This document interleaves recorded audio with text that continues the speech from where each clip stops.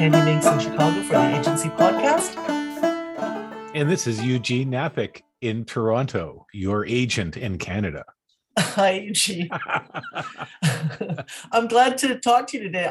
I feel like I was just so out of it last week that I don't remember anything about it. I was delirious. Cool. From my booster. Oh, there goes Steg walking by. Hi, Steg. Cool. And yeah, I didn't feel well that afternoon or the next day, so I'm glad to be back in better form. How are you doing? I'm doing pretty good. Yeah. I'm pretty good. It's kind of a weird day right now because they're filming. One of our neighbors rents out his house as often as he possibly can for commercials. Yeah, you make a lot of money. Yeah, and it's about 5 or 6 times a year, I think. I think you should do that too. Seems. Oh, I don't even want those people on our street. I know. Can you imagine how George and with your story about Willie, can you imagine how George and Ruby would disrupt film set? Oh, did I tell that story? Yeah, you did. Yeah.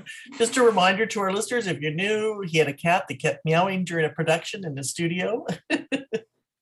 Not in his studio, in the hallway. Guess what? I got called for jury duty. You did? Isn't that interesting? Know. Isn't that weird? I wonder if they were listening to the podcast. Well, is it going to interfere with New Mexico? No, because I filled out a form and I haven't heard back from them. Just told them who I am and all that jazz. So I don't think I'll get called. Just before I went to Vietnam, just before the pandemic, right, I got a letter saying I was going into a lottery for the opportunity to be on a jury. And I assumed that I was going to get the letter saying I had to go like the day of my flight. But it never happened. And so off I went. What happens if that happened? I think you tell them, here's my plane tickets. You show them the plane tickets. Right. And you say, can you defer me, please? Because my bags are packed and I have an expensive plane ticket and hotels booked. Yeah. And they put you in the next one. I think that's what happens. I think you must be right, because how could they disrupt that? I can certainly understand that you miss work, but Hey, I'd like to go back, revisit something from last week's show. Okay, great. It's not a fix it. So it's not a fix it. Okay. But, I was talking about Belfast. Yeah. The film Belfast. And yes. I had said it's an almost great movie. Yeah. Meaning it's really ambitious. It's got lots of good things going on, but it fell short in some areas. Okay. Stopping it from being a really great movie, but still really interesting movie to me. And only 90 minutes long. Well, and short too, and we'll be talking about that when we get to another film after. But, okay. Something has just started up on my desktop. I didn't ask this. Oh no, that happens to me. My Adobe Flash comes up all the time when we make a podcast. Anyway, I just, you do a little research here. People don't know it, but we actually do a little bit of research along the way for this podcast. Yeah, and sometimes we do. Yeah. I came across a review of Belfast. Okay. And the opinion of Armand White in the National Review was so different than mine. So different. I wanted to highlight it. All right, good. Because I figure, hey, here's someone who saw this movie in a totally different light than I did. Yeah, I don't like that paper. And, maybe I wouldn't either. I don't know that. Well, isn't that like the right-wing newspaper in Canada? No, you're thinking of the National Post. I was. The National Review is some kind of online cultural review. Oh, thank you. So I don't know anything about it. I don't know anything about Armand White. I didn't really have a chance to look him up and find anything about him. But hey, I wanted to present an opinion about this movie that was completely different than mine. I wanted to ask our listeners and you, if you've seen the film and you agree with it, disagree with it, want to pick a fight with one of us, right? So here's some of the comments that Armand White wrote in the National Review, which he referred to his review as the real deal on Kenneth Branagh's obtuse memory movie. Oh. He said it was soulless. He said the music was not relevant to the time. It highlights Branagh's lack of imagination. It's obnoxious child actor exploitation. and Buddy's naivete insults anyone who doesn't overindulge memories of his own youth. Buddy's banal innocence falsifies everything Belfast shows about the Troubles. It's overly sentimental claptrap, wallowing in romantic ethnicity. As for the camera work, which I really thought was excellent, unperceptive, mechanically flowing camera seems disconnected from culture. And Branagh is culturally obtuse with a shallow regard for Irish history, and it cheapens Ireland's art heritage. It's overly nostalgic as well. Armin, tell us how you really feel. Wow. Was there anything, I wonder, in the review, there's not one aspect of this film that this guy thought had any redeeming qualities at all? And, I can be a crank sometimes about films. Yeah. But man, usually I try to find something in a film that might be reasonable. So I'd like to ask our listeners, have you seen Belfast? What did you think? Right. Was it a stinkeroo? Was it good? What do you think? I didn't see it. I was trying to see it last night, and I went to go to the theater to see it. And my girlfriends texted me, like, where are you? I thought you were going to meet us. And so I had forgotten that I had arranged to meet all the staff, which none of the staff showed up except 3 of us. So I had to abandon the movie and go meet them. So I thought I could stream it last night, but I could not stream it. So I'm very sorry I wasn't able to see it. It's okay. Well, you can now give us the opinion next week. Yeah. Who was right? I'll or go. Armand, I'll or go. somewhere. It's probably somewhere in between, because you can't hate it more than Armand did. No, of course not. I have a feeling I'm going to like it. I did feel a little trigger when you were telling me about things during what you said. I was like, ugh, because sometimes we worry about when people claim to be neutral on a very delicate topic. It feels like you should take a side in a way. I'm not saying you have to take a side, but that was the only reaction I had when I listened to you, was that, gee, I guess I would have a side on that topic of the Troubles. That's me.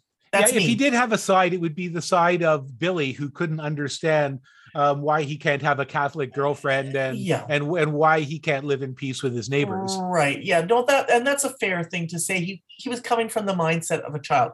Now, the National Review, I did a quick look. I have heard of this website, and it's by William F. Buckley started it, and it is.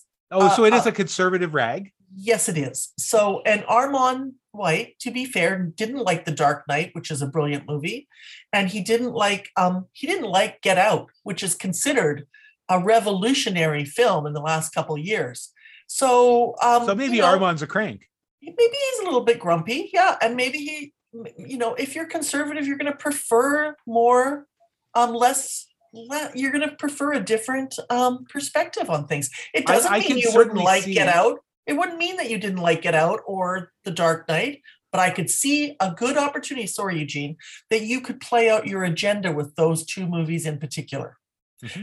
Okay, that's all I wanted to say. Yeah, sorry. I could also see that anyone who has a lot invested in one side or another in the Troubles wouldn't like this movie because it didn't give their side the highlight that they wanted. And it's a red flag topic. If someone made a movie about abortion, I might want them to take a side. Maybe I wouldn't. I don't know. I mean, I'm just trying to think of red flag topics. The movie probably isn't about the Troubles. It's a coming of age story. Right? I understand. And you know what? I have a feeling maybe, who knows? I can't wait to see it. I know a couple of our listeners responded on Instagram. Julie, who follows us on Instagram, was really anxious to talk about it. Maybe we should get her on here next week. She's got a pretty busy schedule, but maybe if I see it and the 3 of us could talk about it, that could be kind of interesting. Sure. Yeah. Hi, Queenie. So I know that she said something on Instagram, and I think I was going to ask you to go and respond to her on there, but I didn't want to bug you because I didn't. Did you like the movie? I think she probably did like the movie. And I think she really wants to talk about it because I noticed on Facebook, she's like, has anybody out there seen Belfast? So I think she wants to talk about it. Well, let's see if we can coordinate that. We might have to record on a Monday. Yeah, that would be great. That would be fantastic. Yeah. Hey, you know what? What? You're not even going to believe this. Uh-oh. I went out and saw another coming of age story. It seems as if all I see are coming of age stories now. Right. After saying, "Oh, I hate coming of age stories," I've just seen one after another, it seems. Right. Well, guess what? I think I saw the same one. So you went to see King Richard last night when I went to go see Belfast. Uh-huh. What I was able to do, although I bailed in the movie theater, I was able to watch it on HBO Max. And remember when I signed up on HBO Max in Tennessee so I could watch The Many Saints of Newark? Mm-hmm. Okay, so then I realized I'm going to have to sign up again and watch. I may just be a subscriber. I don't understand why when I have HBO, I can't watch that streaming. They all have that extra pocket where they put the really good stuff. So I might not get HBO. I might just keep HBO Max. And I can't watch it on TV still. I have to hook up along with the DVD player fiasco. And this is all Mercury in retrograde. All of this happened in Mercury in retrograde. I have my, which is long over. I have my box for the TV so I can get Disney app and I can get HBO and Peacock should I want them. And I may want them. I may try to get Disney on Monday. You know why? I mean, on Thursday. Why? Because what we talked about last week was Peter Jackson doing the Beatles. I watched that on 60 Minutes. They profiled Peter Jackson's new documentary on the vault of recording Let It Be and Get Back. And he's got a documentary coming out called Get Back, and it looks freaking amazing. It looks like it was made yesterday. The Beatles look so young, and they look like they're actually friends. So it's kind of in the face. For a while, they were. Well, I think that's what we're finding out is whatever did happen, maybe we won't know the whole story, is maybe it wasn't as horrible as that recording session, because the rumors were always that everybody hated each other. You mean it wasn't just Yoko? Yoko and Linda look like friends in this video, in this film. I mean, I'm sure the real story is a lot more complicated than anything that's ever going to come out. Yeah. So I think it's going to be, I'm really excited about that. So I'm probably going to watch Disney on Thursday or Friday anyway, because here it is Thanksgiving, and I guess it's being released as for Thanksgiving viewers. The Beatles, it makes sense. That's feel-good stuff, right? Mm-hmm. Family stuff. Which brings us, family stuff brings us right family back to stuff and feel-good movies Yep. to King Richard. That is unbelievable. What do you mean? I mean, I can't believe the whole story. I really didn't think I wanted to see this movie, to be honest with you. I was like, yeah, I guess I'll watch it. Yeah, sometime. why would they focus on the father of these two great stars? Which is the fairest question in the world, right? Right. I'm going to call this episode Venus and Serena. Actually, okay. I got a friend you called want to spell Serena. her name right. Well, no, I can spell her name. I have a good friend called Serena, and so Serena. I do have, and they're spelled almost the same way. So yes, I want to call the episode that because I was pissed. Why, when these are superstar females, there's 3 superstar females at least in this movie, and then they call it after a guy. So anyway, but you know what? That didn't matter anymore. Well, it did matter, but also, the executive producers of the film were Venus and Serena. I know. And Venus has said in interviews that there was someone from the family present on set every single day of filming to make sure they got everything just the way they wanted. It's incredible. It's their film and their tribute, I think, to their dad, as well as it's Will Smith doing all the overacting he can to get an Oscar nomination. Stop it. He'll probably get. He was pretty fantastic, but hammy. Was he not hammy? He can do no wrong in my book. I love Will Smith.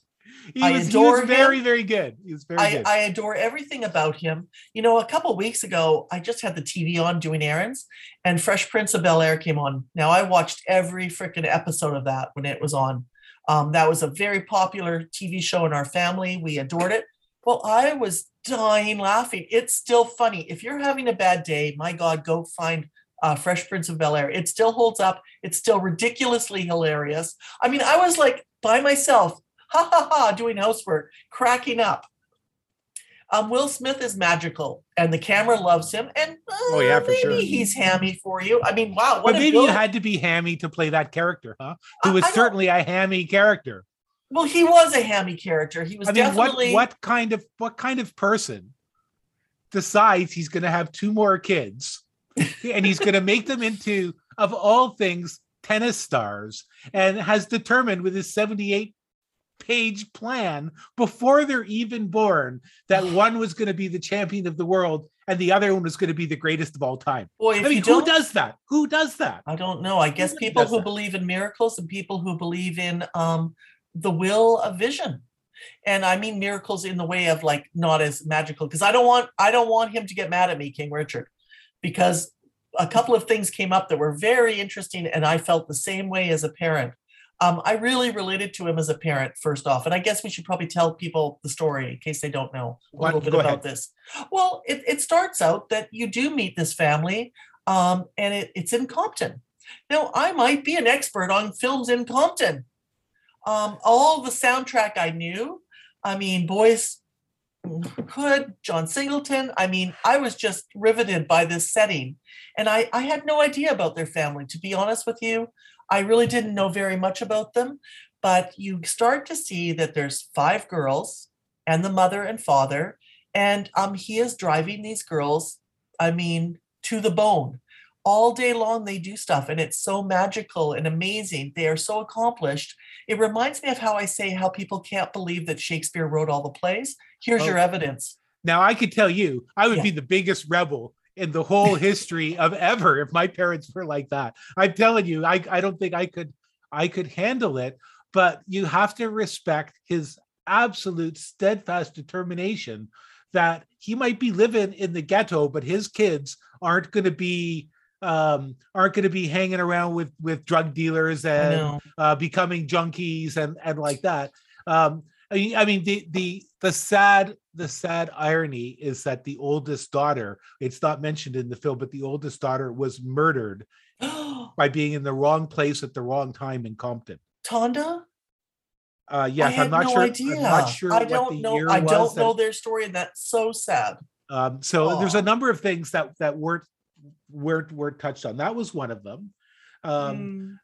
Richard is alive, but he's quite ill. He's had a number of strokes since 2017. He remarried. What? Oh yeah, he divorced. They divorced. He divorced Brandy, I guess was her nickname, right. And married someone else who's only 2 years older than Venus. Wow. I mean, there's a lot of weirder, darker stuff going on there that they just decided, let's just not even go there. And I totally get it. It wasn't needed in the movie. No, it wasn't. You don't have to get into, you could tell this story respectfully without getting into all of everybody's dirty laundry. Right. And that's cool, especially the kids movie, right? Yeah, it's a kids movie in a lot of ways. I mean, the kids are, their stories. Movies. Yes, it does seem like it's the girl's story, even though, and it is beautiful how they portrayed their family. And I guess my message that I got from the film, so you're following them. They're doing several languages. They're doing homework. They're playing amazing. Sports all day. I mean, they are so. They're so respectful. They're very religious. They were a very religious Jehovah's Witness family, and they don't go too deep into that either. Except that they say grace at McDonald's or something, which is a little bit weird, right? In our culture. And then when they wanted them to play, at one point, they wanted them to play on a certain day. And I knew from our friend who grew up Jehovah's Witness, our mutual friend, Eugene, that when they mentioned the Easter, I was like, that's not going to happen. Jehovah's Witness might not practice birthdays or Christmas, but they definitely practice the Passion and Easter. So they're not going to be playing on that weekend.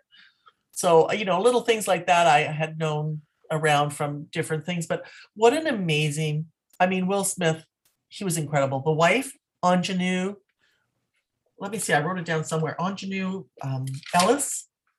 She was incredible. Yes. I love the entire cast. I think that was the other thing. The cast felt like family. Both Venus and Serena, both actors were great. And you could see the determination in Venus. She played it so well. And you can just see her ferocity as a player starting to emerge. Oh yeah, they showed in one scene. They show their dad yells at them in the back seat and goes, "Show me your angry face," and your power animal face. And it was like kind of goofy. The thing is, at one point in the film, she's facing away from her opponent at her first professional match. When she turns around, I said to Steak, And that's the face right there. Yes. That was the serious, angry animal face. And it's reserved. I would I would be afraid to face it. My dad was a tennis buff. He Oh, played yeah. in the Masters World Champions. Yeah. Went to Australia and different places. And I couldn't help but think how much he would enjoy this film. And he had high hopes for me or my sister to be tennis stars. No way. No way. Well, one of the things I appreciated about the film is they made tennis seem exciting. They did make it seem exciting. I felt And I know if of you're really, really into it, it can really matter if somebody aims the ball 2 inches to the left. I get that can really matter. Yeah. But after 10 minutes of it, that's about all I can normally take. Well, And I guess you and I aren't really tennis fans, I would say. I mean, hey, I'm not a very good sports fan in general. I'm like the last guy. I know. And I kind of only like hockey and soccer. Yeah, I mean, and having been, I tried my best to get on the tennis court and try and bat some balls around. I'm not saying I couldn't have been an okay tennis player. I just was like, I thought it was just so square. So it is. Conservative, It's very square and very, very white, which is very really white, which is part of the whole point of the movie. Story. That's what I was going towards. Yeah. Was that here you have this culture that is so embedded in racism. I mean, there were some good lines when the father goes into a tennis club and he sits down with these guys. Goes, "Oh, I know you're the rich guy. You're smoking a cigar." And then he goes, "I'm glad you took your hoods off before we came to the deal." I was like, "What? Oh my god!" It was like he had no problem saying what he was thinking. This guy he clearly had no filters at all. Well, yeah, maybe no filters, maybe. But I think that it seemed that he had I thought they were very particular moments when he said things.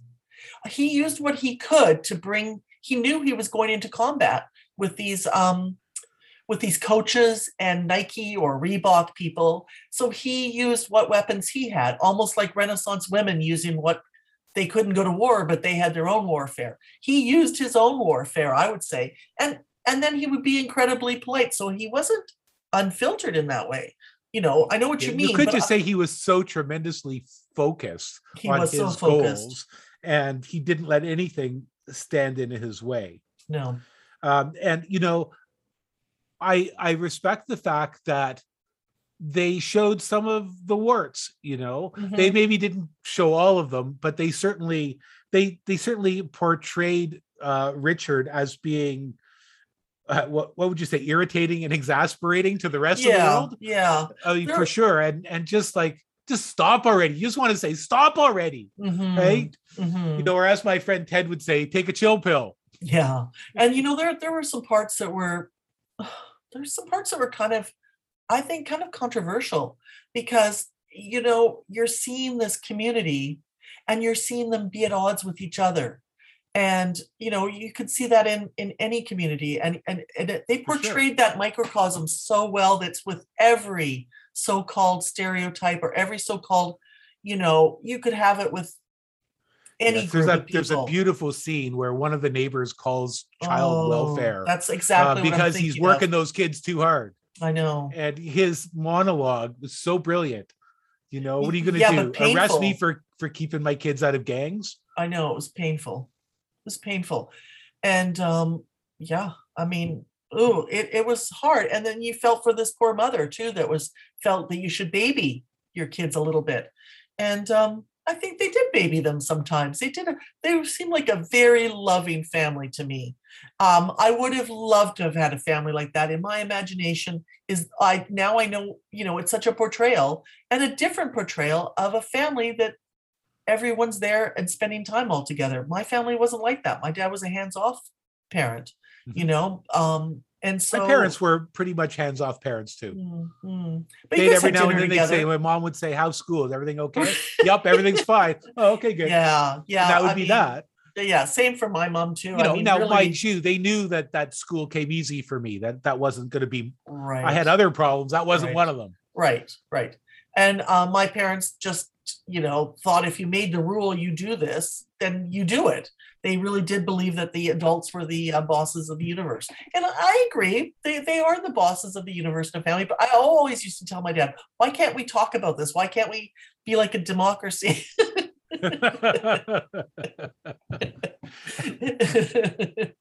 No, no, no. And and his family was that way too, but sometimes at least they finally understood that at some point they've got to listen to these girls. I mean, oh my God, what an incredible how about first I don't want to go over the miss the acting. So Una Ingenue Ellis. It was great. She played the mother and she was fantastic. And she's been in shows like you might recognize her from True Blood, The Practice, The Help. She was in the movie The Help, and she's in The Mentalist. She played a really good character, Hightower, in a TV show The Mentalist. She's And perfectly cast in this film. Oh, she's so amazing, and she has some of the really toughest acting things. As much fun as well, Will yeah, Smith she's in got the to have drawing all a the line fun. in the sand business. Yeah, and Will Smith got to have all the fun, and he's the ruler, King Richard, as they say. And at one point, she has a line where they confront the coach, and he doesn't want the girls to go into professional sports. They're too young. And the coach is going nuts, saying, "You're going to ruin everything. They're never going to make it." And the mom sits there, and when the coach leaves, she goes, "My faith told me I can't do anything. But between you and I, that was really unfair what you threw on me." And it was just really interesting to see how do you negotiate that kind of thing where the woman's supposed to be subservient and not embarrass the partner. You're not supposed to embarrass your partner in public. And she followed that, but then there was hell to pay after that. She followed it to a degree, but she had her lines in the sand. And when she drew the line in the sand, she grew into almost monstrous in her power. True. You know, it was really clear that when she spoke her final words, well, he changed his mind, changed his tone pretty quick. Yeah. And then she also confronts that neighbor. And how she does it is by not saying anything. She goes over there and she said, "I hope," and all she says is, "I hope I never have to come over here again." She doesn't say, like he had a spiel, he laid it out. She just goes over there and "Don't make me come over here again." Yeah. Yeah. Very powerful. I also love Tony Goldwyn. Oh, sorry. Go ahead. You go ahead. Tony Goldwyn is one of my favorite actors. He played the brother to one of my favorite characters in the world, Bobby Gorin, on Criminal Intent, Law and Order. And he, played a haunting drug addict against Vincent D'Onofrio's hero. He was on Grey's. He's directed a lot of things like Justified, Dirty Sexy Money, Dexter, Grey's Anatomy. Wow, I had no idea. Yeah, he played the president in Scandal. Have you ever watched Scandal? Because I think you would love it if you. I watched some Scandal. Okay. I thought you would. Yeah, love it. I couldn't handle it. Oh, and he's also done some audiobooks. He did The Grifters. That would be a lot of fun. And he did Devil in the White City, which I listened to, which is a Chicago kind of criminal true crime story. And John Benthal is in it. And I know him from The Punisher, but he was also in The Many Saints of Newark. He plays the father to Tony Soprano. And he's in Baby Driver, Wolf of Wall Street, and Peanut Butter Falcon. Yeah. And I find he played the coach, who was an amazing character against Will Smith, because you needed someone who could come up against Will Smith and have that chemistry. And those two had so much chemistry. It was pretty amazing. Yeah. And like you could see the coach's exasperation sometimes. It's like, oh, how am I going to deal with this guy now? Right. And you also but still, saw, it was they shared the dream. Right. They shared the dream, and you also saw what kind of money is involved in catering and grooming these kids.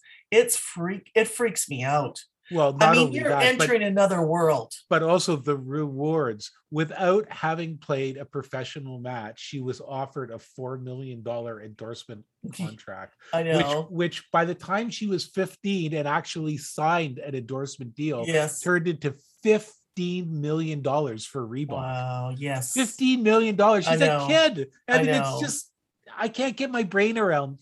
Money is a thing I have a hard time getting my brain around. Because in my world, we all sort of live and do stuff in the world, and it would be great if we had enough resources to be able to live well, right? Absolutely. And beyond that, it's just meaningless to me.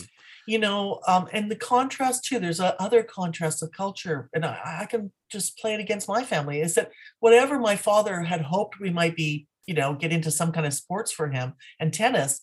We didn't have that kind of money. I don't know what he was thinking, or, and I mean, obviously he let it go pretty fast. Plus, you can't do it with divorce, I don't think. And you can't do it with addiction. I mean, my family had addiction issues. And then the rich white people, if it's amazing how many people are cut out of that middle class scenario, never mind middle class, but rich for tennis. And they really showed how much money was in these camps. Like this was it's a mini city where they had whole caterers that just feed people while they practice. I never even thought about something like that before. So that was very new for me to see that portrayed in there. I was really taken with this mini town where they play. Yes, compare that to, say, a Canadian track star who may get enough sponsorship money or government money to be able to live in a motel near the training facility, which is third rate, Right. So you think about what we didn't have in Canada. You think about what I couldn't, which I didn't want. I don't think I wanted it. Not that I was any kind of brains. I would have wanted it, I suppose, if my family had been hanging out together like that. You just would have gone along with it, right? Because I was not I wasn't at that young of an age. I was not, I didn't talk back. I didn't holler back. I was pretty subservient. I'm a pretty submissive personality in a lot of things, until most people don't know that because I'm talkative and loud, but I will take. I hadn't noticed that. I've only known you for, I know, but 40 years. That's because I have confidence, but that's because I'm used to talking to you. And you and I have that rapport. I feel welcome there. But in other situations where I don't feel welcome, or not that I don't feel welcome, I'll take a lower role. In a group of friends, all together, I will be quiet. I went away with 3 other women to New Buffalo. And the other day, one of them said to me, you didn't say anything on that whole weekend. And I went, well, I did say some things. I did talk some things, but I won't go into that. I won't necessarily try to play like the life of the party. I'm not that way, really. I'm really not. And, I'll definitely be a joker in that when I'm in a room or an environment where it needs somebody to break the ice. A question for you. I was going to say, so never mind what I might have experienced or thought, like, oh, how would you break into that kind of money where they get to go to Disney World? It's included in their practice. And never mind being Black in America. So it's like whatever thing I might feel that I was shut out of, it's 100 times more insane. Well, absolutely. He had to go against. And the wall that would happily keep the poor kids from Compton out of the hotel is a pretty high brick wall. It's really amazing how they could culturally break through and dominate the sport. It's such a crazy story. It's such a crazy story in that way because it was his willpower. It was the family's willpower. What did you think? Yeah. What did you think of the way they trashed Jennifer Capriati? Well, did they trash her or did she have trash herself? Do you mean that they use? I thought if he trashed somebody, he trashed his coach because he said you made her this. Jennifer Capriati was a player who, when she was 17 or 18 years old, got busted with a little bit of weed. Can you imagine that? That's so terrible. What a crime. Right. Did you think it was bad that they played it up like this in the show? I certainly remembered it because they were making a comparison between this won't happen to my daughters because I'm a present father. Right. And well, I thought the whole movie was look what happened with her. Right. I thought the movie in some ways was an indictment of fatherhood, of deadbeat dads. I thought in a way, yes. In a way, they really made the point that, places like Compton have a reputation for having a lot of fathers who aren't present. Yes. And they're saying this is a story about our dads, and our dad was not only present, he was the driving force, right? And for the sisters who, they must have wanted to do a tribute to their father. Absolutely. I think you're right. For the film to come out this way. Yes. They could have been any number of films about these superstar women, It didn't and they could have told it any way they wanted to. Yes, yes. exactly. So I think that with Jennifer, I felt bad. I was a little, I did feel really horrible for her. And I feel And shitty also, what it because, didn't say was that she was able to have a comeback and right. be a winner, a so-called winner in the tennis world. Right. And you know what? I guess in that 2 hour, 2.5 hour movie, they could have maybe shown that. Maybe they could have shown something, but I guess it was important for them to use the story to show how grave it is. I thought it was interesting. I liked all the part where he said that, no, I think the other parents in tennis should be arrested. I mean, he really, it was over and over and over again. And, I don't know if you've been to hockey games. Canadian kids' hockey games are famous for verbal abuse, just Well, like anywhere. So absolutely. there's But no you know what? immunity You know what there. that reminded me of? It Hmm. reminded me of another film, and it might not be the first one that jumps to your mind, but the film I'm thinking of was Searching for Bobby Fischer.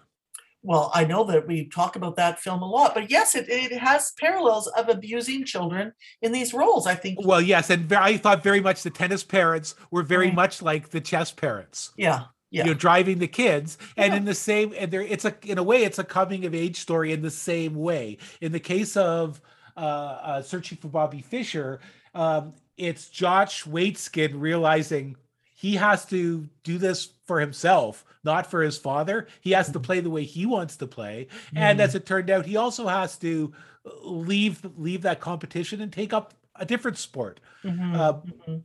and in this film, you see the coming of age of Venus when she decides I have to play, right, and Right, she convinces right, her father that she right. has to play.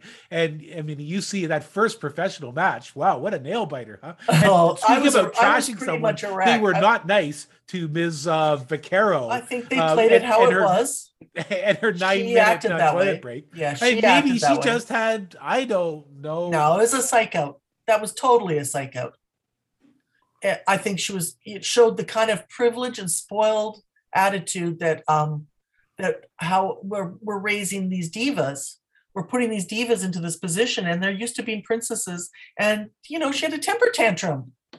Yeah. Basically, I found it so disturbing, and I think And though I wonder if it's an incident that haunted those young women for years, that they wanted in the film, if I they had a wonder. say in that. I have no I idea, guess but so. I mean, I think what was the important part of that was her grace under fire. I think that's incredible because we were seeing that these girls are powerful women, and they have. We have so many sports stories about guys being like, "Oh, good sports playing." I don't even like to say sportsmanship. I want to say sportsship. Is that women have this too. And it's important to teach that. It's not just the game, it is about how you play well, it. that was one of the messages in our Yeah. family. We're going to be humble. Yes, they had it on the That wall, message was all the remember? way through. It was all the way through.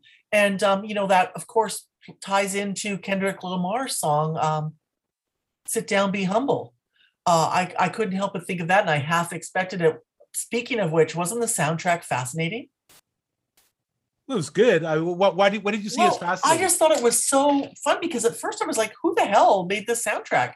I when they mean, when with they were Kenny driving along in the Rogers. motorhome singing, "You got to know when to Right. hold them, know when to fold I them." know. That And was hilarious. I have to assume that he must have really liked Kenny Rogers because I don't think why they would put that in the film. So I've got some notes here. I thought Beyonce's song was really good. I've even got the lyrics here.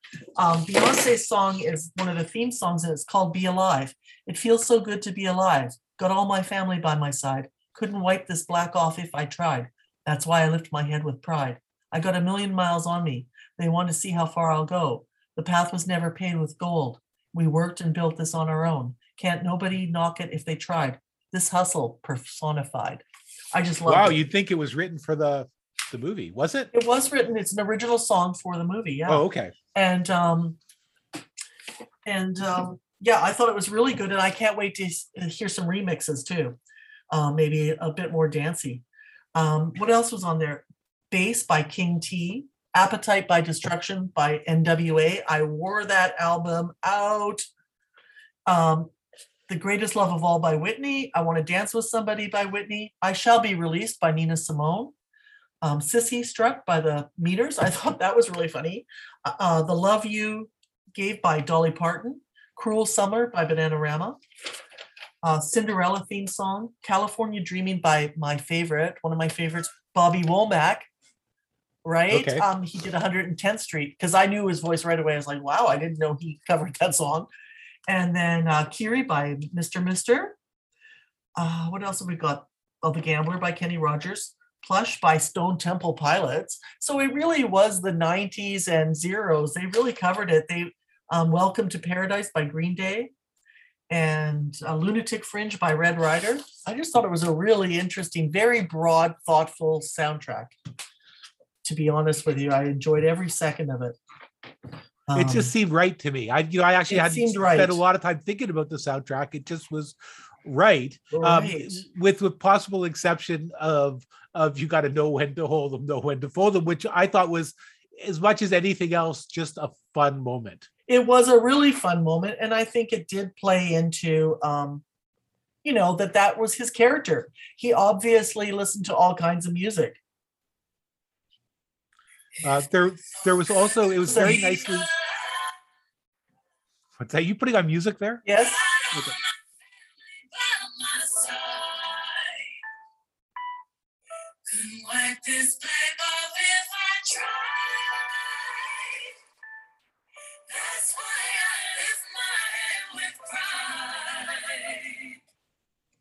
See if we get sued for that. Well, it's short enough and it's for educational purposes. That's my story. Purposes, and it was on I'm YouTube. Sticking to it. Yeah, me too. And besides, if we got sued, we'd get some attention. We get a little attention. It may cost us a few $1 million, We could be King Richard. Well, I think it would cost us going in and blocking it out of the podcast is what I think it would cost us. It would be a real hassle. Yeah. We'd have to remember what episode was it in. Right, because I can't remember any episodes at all. Isn't that funny? I have the same thing. Like we do them and they all merge into, it's all part of the podcast. I couldn't tell you what was on one episode or another half the time. No, me neither. And the other thing is, my concern is that we don't tell too many times the same story over and over again.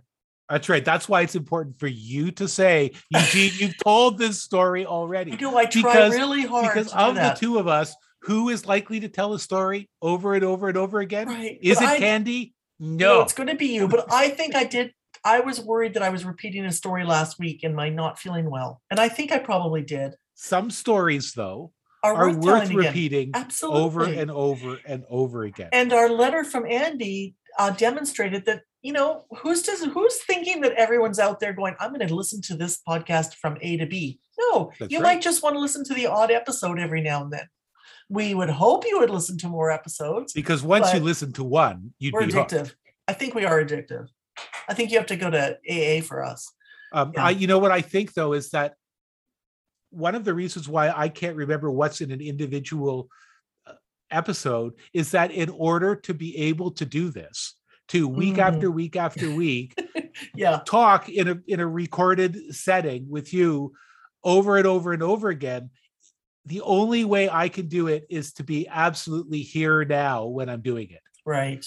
And so after that, I don't think of it, we've put this episode in the can. I forget that really, really fast. That's for other people. This was today's experience. Yes. Today's conversation. Yes. Was it a good one? I hope it was a good one. I hope it was a good one. Sometimes I feel like I can tell when we've had a good episode, a really good one. Listen to this one, though. I just got a notification. Apparently, this app is giving me their own critical review of us. It says, set up professional audio in audio settings. It just came up as a notification. I resemble that remark. I resent that. Okay, so although in fairness, we've had a lot fewer technical issues than early on. Yeah, early on, we were the kings and queens of technical issues. I know. I think we lost a few listeners because of it sometimes, because I think, there's so many great professionally produced and we're do it yourself and we're creative and experimental. I prefer to think of it that way. And I don't want to worry about some of those details because like you said, I want to be here in the moment, in the present. That's my practice. And that's our practice here. Just like I would go to a painting or a poem or maybe a novel. I don't want to even mention that. Listen, I'm this close to sending you a novel. chapter. The novel. Stop the it. Stop oh it. yes, Yeah. I almost forgot. Okay, I'm going to change the subject right away. Hey, I don't know. Do we have anything else we want to say about King Richard? Because I think people, please see it. It's so good. Yeah, I think you should go see it. First of all, you're going to have a great time. Aside from everything else, you're going to come out of that movie theater with a great big grin on your face. Yeah, you are. I did laugh a lot and I cried a few times. I was really deeply moved, but I laughed a lot. Hey, also the other part that was really cool was at first the gangs in his neighborhood were picking on him, and eventually they were protecting him. Yes. Isn't that funny? Yeah. I believe that was probably true. There was also that scene in the film, and I don't want to give it away, but there was a very, very scary scene. Well, two scary scenes involving the gang members. Right. The one where they beat up on Richard, but there was another scene that I won't go into. No, we're just going to let that one so sit. Terrifying. What a horrible change of events that might have been.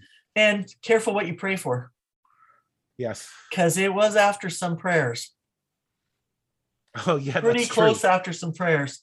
I mean, but maybe it wasn't bad. I mean, I guess it depends on where you're sitting. I saw it as like very much destiny, very much profound, very much sad, but damn it could have been way worse because there were some things going on where he was making some decisions that weren't good. Hey, well, that's true. And if you're somebody who has a don't back down from that wave kind of character, you don't back down from that wave. You face it all, regardless of how tough it is. And that's not always the safest way of negotiating your way through life. No, that gets you in a lot of trouble. Gee, I hope we talked about this movie in a good way. I hope we weren't too obtuse. And things are, if you follow tennis, you're going to know the story. If you don't follow tennis, you're going to know the story. You'll learn the story. But even though, I know that Venus Williams was the best in the world and Serena is the best of all time. We know that. But still, it was a nail-biting kind of movie. And I was cheering them on like you wouldn't believe. I would believe, because I know you love a coming-of-age story. As it turns out, I do, right? That's all I ever see are coming-of-age stories. Yeah. Like, damn, it's another one. I watched a movie, and I hope you did too. I think you said you were going to. It was on Netflix, and I love it because the world is also, not only is the world a great place with Russell Brand and Will Smith in it, it's also a great place because Ryan Reynolds is in it. And they all make the world a funnier, better place. Did you watch Red Notice? I did watch Red Notice. Was it not fun? And I think it was only 90 minutes. Well, it was fun. You know what I kind of liked? But I kind of like it was like a buddy movie times two. Yeah, it was a buddy movie because it psychs you out a few times. They become and fall out of being buddies a couple of times.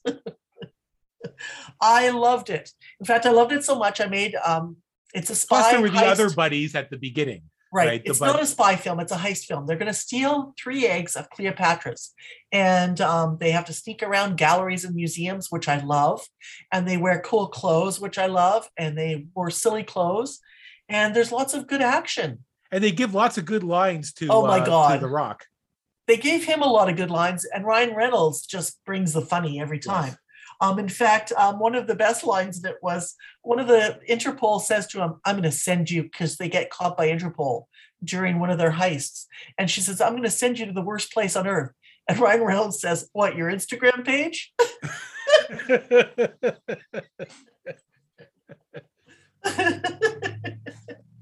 Yes, there were some good lines. It was a goofy movie. It was a goofy movie with a crazy ass plot. You can't take it too seriously, but no. But I put it in the category of fun time wasters. Fun time wasters, and isn't it okay to have those? Yeah, it is. I think so. I think that they are all compelling. Gal Gadot's in it, Wonder Woman, Ryan Reynolds, and Dwayne "The Rock" Johnson, and the camera loves them. The people love them. They know how to make a really fun escapist film, and I was laughing my ass off a number of times. At one point, Steg goes, "Oh yeah, what's his name?" Steg is afraid of Ryan Reynolds because I made him go to the movie theater to see Deadpool, and Deadpool messes with my husband's sense of moral ambiguity. In fact, at first when I watched Westworld, I watched it by myself because our family felt Stay couldn't handle the moral ambiguity of Westworld. And once I watched probably 2 seasons, I said, "You got to watch this. I'm going to do a paper on it at the conference, and you're going to have to watch it so you know what I'm talking about." So we watched the whole thing all over again in preparation for season 3. And how did that go? It went really well. He loved it. It's an amazing TV show. It's one of the greatest TV shows ever made, Westworld. At one point, Stay goes, "Oh, what's his name?" Because he's thinking of Deadpool. And I said, "I see him scrolling while we're watching the movie. Steg's on his phone scrolling." I said, "Well, what are you doing? Looking for his Instagram page?" And I realized that is what he was doing. I said, "You'll never find it. It's called Van City Reynolds," which realized that I know the name of Ryan Reynolds' Instagram page. So I kind of got busted at being a huge fan. It's pretty funny movie watching. Anyway, it was a fun one. A fun movie. Did you notice what the bishop was watching? She was watching the Great British Baking Show. Yes, that's right. So there's so much, also, if you love pop culture, this movie has so much pop culture in it. And lots of plot twists. And lots of plot twists, lots of fun, lots of entertainment. We survived our annual fight so far. Excellent. Is the plastic up? Yep, the plastic is up. And we also solved a mystery. Last winter, I guess when we came back from Canada, and I had put up a barrier between the front room and the living room. And it seemed, because it was so cold, and I was like, it's because we didn't put the plastic on the windows. We didn't do it last year. We just said, fuck it, during the pandemic. I guess the pandemic was so bad, we just blasted the heat and stayed inside and didn't put the plastic up. And then when we came back and we had gone into quarantine again, then Steg and I came to Canada, we came back and it was like, this is just more brutal than I remembered. And I figured it was because I turned the heat down before we left just a little bit. So we just coped with the winter, and I put plastic between the 2 rooms. It was easier to hang a curtain. Well, you're going to tell me you made a discovery. Yeah, we did.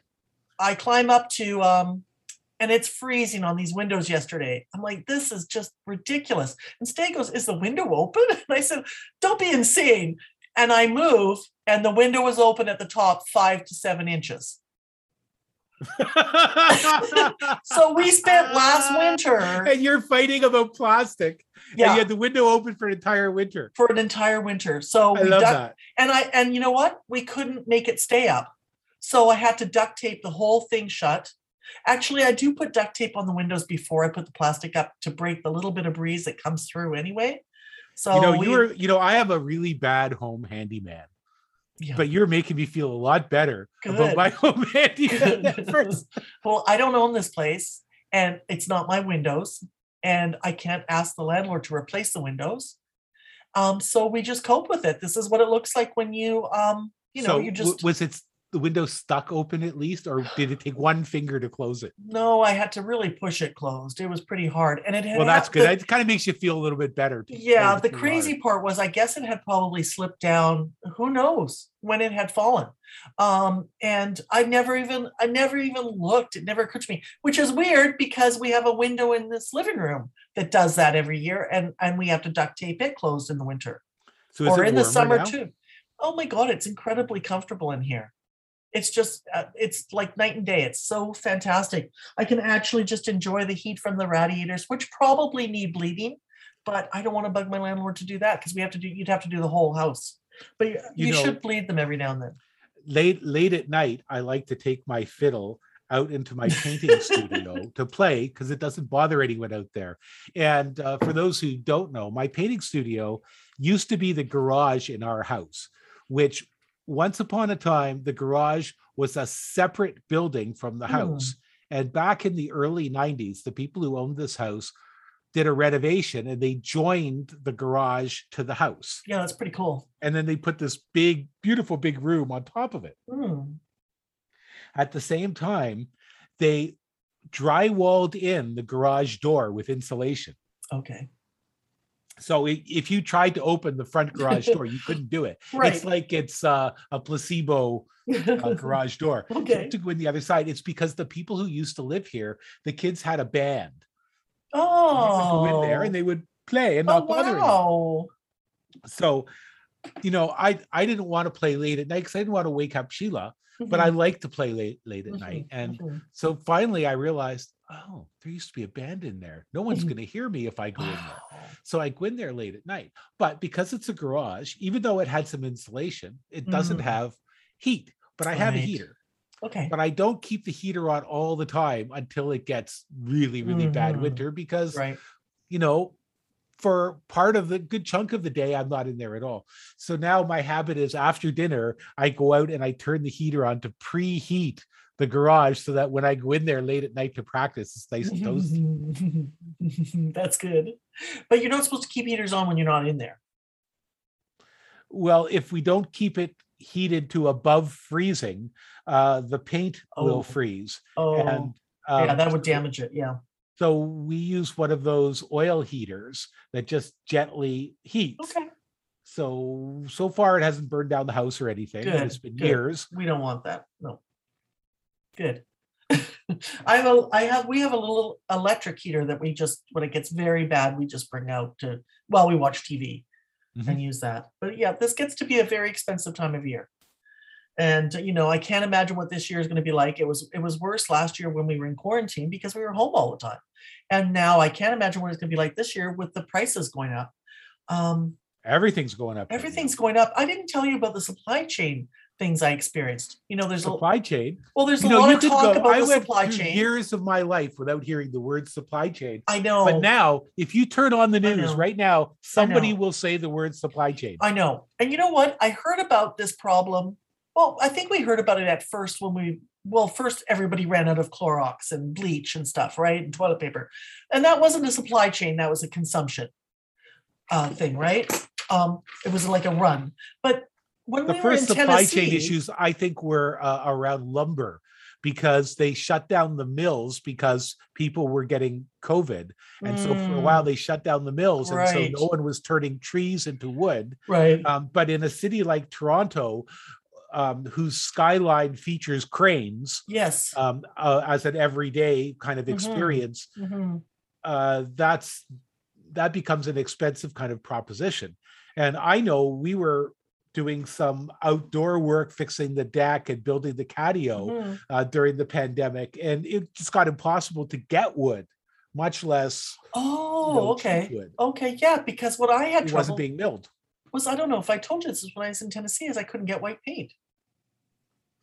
So if we wanted to temper the white paint, we couldn't tint it. And we wanted a plain white anyway, so we used the factory white. We wanted it to be a really just your regular mill bottom. It was 001 on the scale of colors. And but it was just crazy because we couldn't get a lot of things. We couldn't get any piping or anything. Nothing could be ordered.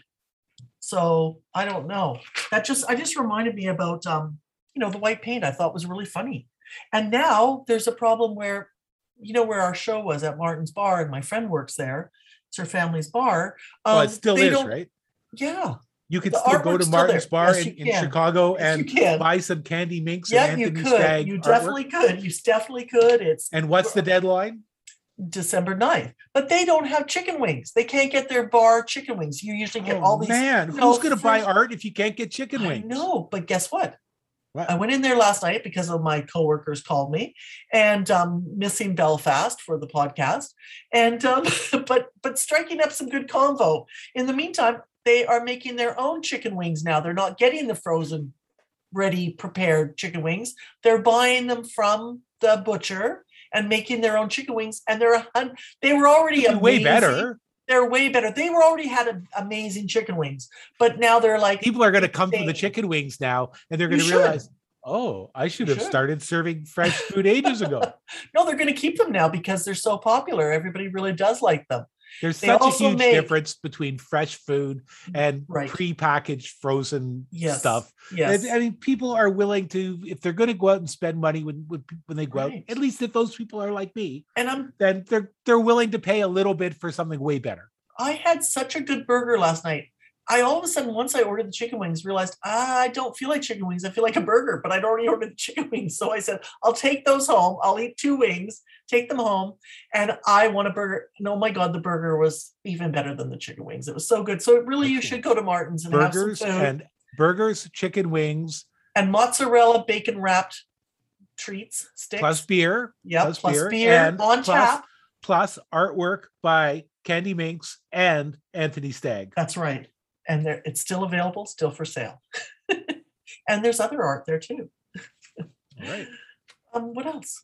I'm looking at my notes because I have notes here. I'm just checking. Oh, I think I told you I watched Who Killed Malcolm X. And I had seen it on Netflix and thought, well, I don't know if I want to watch that either. But last week, the story broke that 2 of the people who were in prison for 20 years were exonerated completely for killing Malcolm X.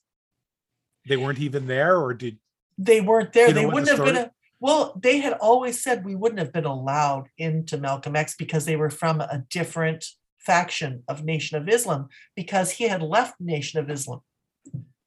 They were from some different mosque or something. I don't remember now. I screwed up that detail, which means that you could watch it. To me, it was one of the greatest mystery stories. And it was a great story because it's 4 parts on Netflix and it goes by like fast because the guy who's doing the research is just such a delightful, fascinating guy. You can't help but care about him. And I've always loved Malcolm X since I even learned about him. I love his speeches. I loved his talking. Of course, I love the Spike Lee movie, one of my favorites. And but this was an incredible documentary, and it played a part in getting the Innocence Project and lawyers to go back out and look at the case and exonerate these 2 guys. And I love these documentaries and true crime stories, and podcasters. Like Michelle McNamara, who coined the phrase the Golden State Killer and probably helped inspire her husband, Patton Oswalt, says that she got that ball rolling on catching the guy. Obviously, DNA helps, but true crime is become a thing, hasn't it? Really, in the last couple of years, true crime has really become a thing. Right, especially by so-called amateurs. Yeah, there may be more so-called amateurs doing true crime than there are craft beer startups in Toronto, and that's a lot. That's a lot. That there may be more than there are restaurants on College Street. Right, that's a lot. And we've talked about the reason, the science behind this, and it really is kind of science. It's logic and time. The reason is because people who go and look at the stars as amateurs have discovered more events and celestial events because they're not writing papers, they're not teaching class, they're not trying to get tenureship. They are free. They have hours and hours of extra time. And they're not like the police force having to juggle 20 cases. Correct. And having some guy who's saying your clearance rate isn't good enough. Exactly. Whereas if you get amateurs chasing after an investigation, well, if as long as you have the money to support it, they can do it full time. Right. And this guy, it was his passion. The guy who killed Malcolm X, it's his passion. He has a regular job. He had a regular family, and his spare time is obsessed with Malcolm X and who killed him. Was obsessed. And you got to have that obsession. As they say in The Hotel New Hampshire by John Irving, get obsessed and stay obsessed. And it goes a long ways. Add that to the book list. I'm waiting for my copy of Indians on Vacation. It should arrive today, and I will start. That's good because it'll only take you 20 minutes to read it, where it takes me weeks, and we can talk about it next week. That's perfect. I love it. Yeah, so I've become a much slower reader. I used to be a fairly fast reader, but at some point I started to slow down and savor novels. Nonfiction I tend to read faster, but novels I like to savor. I like to savor this paragraph. I like to enjoy that. I don't just want to get to Hercule Poirot tells you who did the crime. I like novels that maybe have a lot more going on in them, and I spend some time with them. Yeah, I guess that's my excuse for being a slow reader. Yeah, my thing is that I realized that audiobooks, books on tape, they exist 8 to 10 hours. I should be able to read faster than that because I'm not speaking. Yeah, or at least that speed. So I kind of, I just try to go at it. Now, with some books, I feel like, look at Cormac McCarthy. I mean, there's a writer, you savor every word, but I still read his book fast. But I think what you do is maybe the first time I read that book, I read it as fast as I could. I couldn't Right. I couldn't put it down. I think you mean Blood Meridian. Yes. The book. It's like fly fishermen used to refer to a river runs through it just as the movie. Oh, wow. Have you seen the movie? Oh yeah, the movie. Wow. That was Gary Borger. Right? Like that. Mm-hmm. Yeah, the book. But the second time, that's the thing. Some books you want to read again because they're insane. Either the writing style or how they are constructed or something. That's right. And the really big books, you may want to spend a lifetime reading them. Right. Like Moby Dick. I think there are a lot of books that I've read numerous times, and I'll probably go back to a few more times over the years. No, I'm trying to think of one myself right now, and I can't think of one. That's because I've read Blood Meridian too many times. And I said I would never read it again after the 12th. Boy, was I wrong. Have you any idea how many times you might have read it? Yeah, probably 15 now. Wow. That's more than me. But I know it's annoying because I don't want to read it again. I've read it. I know it. I don't want to read it again. But sometimes to prove something, I have to. Well, especially if you're doing something like writing a paper, you really need to immerse yourself in those details. And and some books just become old friends. You want to go back to that, visit that world again. That is so true. I can think of a nonfiction book that I used to read every 2 or 3 years. I don't know how many times I've read it, but Anatomy of a Fisher or something. What is it? I want to guess it. Oh no! I was thinking of that book by The Shape of Content by Ben Shahn. Oh, right. About the education of the artist. And it's a wonderful book. It's really a book that was cobbled together by some lectures that Ben Shahn had given about the education of an artist. I believe he did it at Harvard. So one of the big Ivy League universities. And it's just a marvelous document. And I went back many times to it. Has there been a book that's locked horns with that for you on the topic?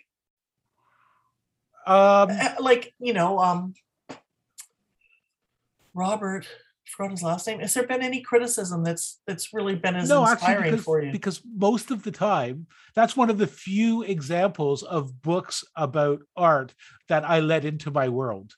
But you've read other criticism? Sure, but I try not to.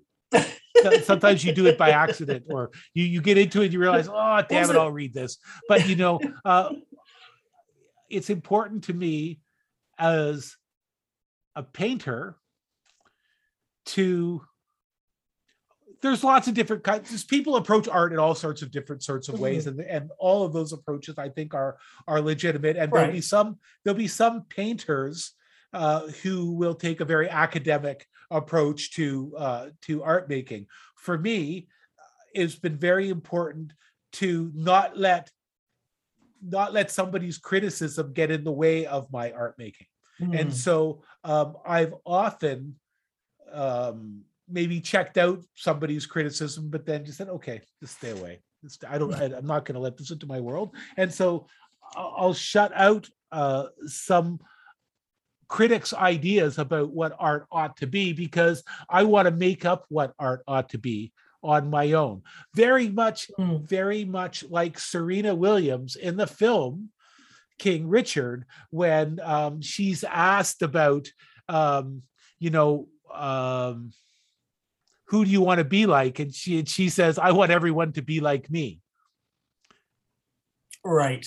I think she nailed what I'm thinking about that. Is I don't, and also as an art student, in which, of course I studied some art criticism, but as an art student, I also saw how art criticism really was not good for some artists. And I'm thinking, for instance, of Clement Greenberg as a really, really good example. And I think of the famous story of Ronald Bloor kicking Clement Greenberg out of his studio. Right. But he created a prescription that he expected a number of artists, a lot of artists, to follow if they wanted the success that he controlled. And Right. and so I never liked that. I always thought there was something very distasteful about it. And so I've blocked. I put on my gloves so I could ward off attacks from criticism. Yeah, there are several art critics and art theorists who have political agendas. No. Yeah. Are there really? Yeah, there are. So I think that's off-putting. One thing I like about Jerry Saltz, when we saw him a couple of years ago, was that he said, my advice to artists is stay up late, hang out with your friends. And he said a few things, but the number one and two were hang out with your friends, stay up late. And I thought, wow, that is really great advice. Of course, that's fantastic advice. I believe, and I can't quote it because it's been a few years since I've read it, but I believe that Ben Shahn said something in the shape of content as his advice to artists is read everything you can except the critics. Don't read them. Well, and what he was saying was advice, he was making a prescription too. He was saying make art that's driven by your experience as opposed to by somebody else's theory. And I subscribe to that prescription. I do too. I think that's very good. Very, very appropriate. But one of the ways to success is to subscribe to the popular subscription, the prescription. I think that's been, the cynical view. I think that, and I think there's evidence of it too. Definitely evidence of it. And I think that's unfortunate. And, it's a struggle between wanting to make a living by doing what we're doing. And that said, I know there may be some listeners. I'm sorry to interrupt you. Yeah, that's okay. There may be some listeners who are going to jump all over me for my stance there. I hope so. So I'm also going to say that, I went to a few years ago, I went to a museum called the Dia in Beacon, New York. Oh, yeah. Lovely, quaint little town on the Hudson River. Really interesting little place. Not far from there was Storm King, which is also the most fantastic sculpture park I've ever seen, that's for sure. But I went into the Dia and I didn't really know what to expect because it was all work from a particular tribe of artists who come from, let's say, the New York Conceptual Art School with a capital S, if you could use that word. And you could say the Dia was a dialogue between those artists. And well, I'm certainly not ignorant of that modern tradition or postmodern tradition. I'm not ignorant of that work, but it's never work that really turned my crank. But years later, I went into the Dia, and I was romanced by that work. If you could imagine that stuff romancing anyone, I was romanced by that work. So many of those pieces I saw in a new light. I think I saw in the light of the people who made them, and I was able to have a tremendous amount more empathy for that particular place and time in American art. Well, I wonder if it's possible that you could have that experience with other retrospectives. Of course, it's possible. So we can always change and learn. Of course you witnessed me. I am Mr. Change and Learn. You think I'm the Mr. Stubborn guy, but I'm the Mr. Stubborn guy who turns into Mr. Change and Learn. That's true. Pretty quick, faced with the reality of a powerful painting. And it's much more interesting than someone who's kind of Pollyanna, when you see someone so stubborn kind of break down their shackles. And in some cases, like when I was at Dia, one of the artists featured in there was an artist named Dorothea Rockburn. And I had no way of relating to Dorothea Rockburn's work in the past. It didn't capture my imagination in any kind of way. And I think maybe I had only seen pictures of it. And when I saw her work at the Dia, all I can say is I was romanced by that work. By the time I left there, I was looking at the work. I spent a lot of time with it, and the docent who was in there came up to me and said, "You seem particularly interested in this work," and so we started to talk about it, because it turned out this person was a real fan of the work, and he started to tell me stories about how she would come into the gallery every now and then and wander through, and people would recognize her, and she would talk to them about the work, and he was talking about how fantastic that was. Anyway, all this is really just to say that well, it isn't my favorite chunk of American art. I really did gain a new respect for it, and enjoyed it far more than I ever thought I would. Excellent. I love it. I wish I could go to. I'm going to try and go to that the next couple of years. We didn't have time on the way back. I would say the Dia is in an old Nabisco cracker cardboard box factory. It's about 10,000 square feet. It has one enormous room, just crazy, acres the size of this room, it seems. That's just John Chamberlain works. Wow. Mostly of the car pieces, but there's also one of these really weird works that he did later on, very vexing to me, which was, it's like he got some big chunks of foam and stacked up these big chunks of foam and then covered them with a drop sheet and called it a sculpture and invited people to go and interact.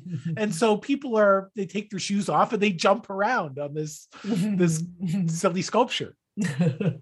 I don't know if I like it or if I don't like it. It's for me, the biggest thing was, how could the guy who did these works do this work? And of course I know, because I change all the time as a painter. I mean, that's one of my problems in terms of having any kind of consistent career, is that the second people like a stream of work I'm doing, I get bored of it and start doing a different one.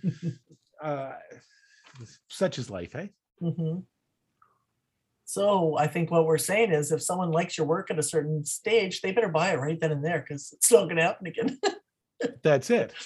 Right now, I've gone back to making collage books. I'm making a book called Underground. That used to be a book about ghosts of London, and now it's called Underground. And I started to post collages from that book as I do them in posts called Daily Collage with a Number on my blog, which listeners can see at 27thstreet.me. That's 27thstreet.me. That's my personal blog, and you can see some of those collages right there. Very cool.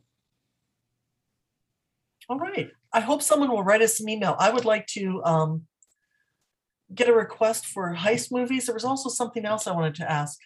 But whatever, if anybody feels like emailing us, please do at theagency.podcast@gmail.com.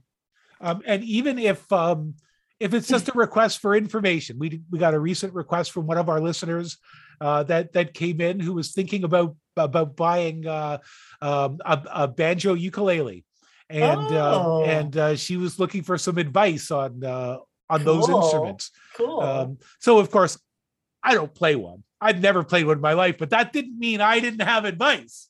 Right. So I sent back some advice on maybe what to. I do have some advice generally about ukulele. Maybe we can read those next week. We can, but I mean, it's not really necessary. She wanted to know about banjo ukes. I happen to know a little bit about banjo ukes or banjo lalies, as they're called. Right. But the long and the short of it is, the cheaper the ukulele of any of the ukulele family of instruments, the more frustrating it is to try to keep it in tune. Interesting. Up to a certain point. And after a certain level, then they just get nicer. But I think, like with banjos, you reach a certain level where they're all good banjos. Just each one has a different character. Right. That's why some of us seem to collect more than them. one. I don't admit to collecting them. How many violins do you have? Just 2. All right, then. Talk to you soon. How many violins do you have? I have 0, but I have 2 ukuleles. Well, there you go. There you go. You know, there is a law for how many banjos you should have. I think it's a law of physics. It was probably in that physics book. Probably was. Yeah, probably was. And it says the number of banjos that you need can be expressed in 2 ways. One way is X plus 1, where X equals the current number of banjos in your house, or S minus 1, where S equals the number of banjos that gets you booted out of the house. Yeah, I was going to say, I knew there was So something you have to do be with just spouse. short of that number. So the S stands for spouse? Yes. I thought so. But you know, like many things, when you get involved with them, I mean, you want to have the good gear, I think. So I wanted to gear up banjo wise. And, you know, when I became a fly fishing freak, I started to look at gear as well. And I got into using handmade split cane fly rods. Didn't you even make one? I started to make one, but I was a dismal failure at it. I didn't know that. Have you, do you still have it? I still have the pieces because I might get back to it one day. Oh yeah, I have those kind of projects in my apartment too. Yeah, I'm trying to get rid of those projects right now. Yeah, you know, sometimes you try things out. Definitely, you think it's going to be a good path, and sometimes it is, and sometimes it isn't. You know, for me, I started to play fiddle, thinking that's really where I should go musically. That's what I should learn, and it was so hard.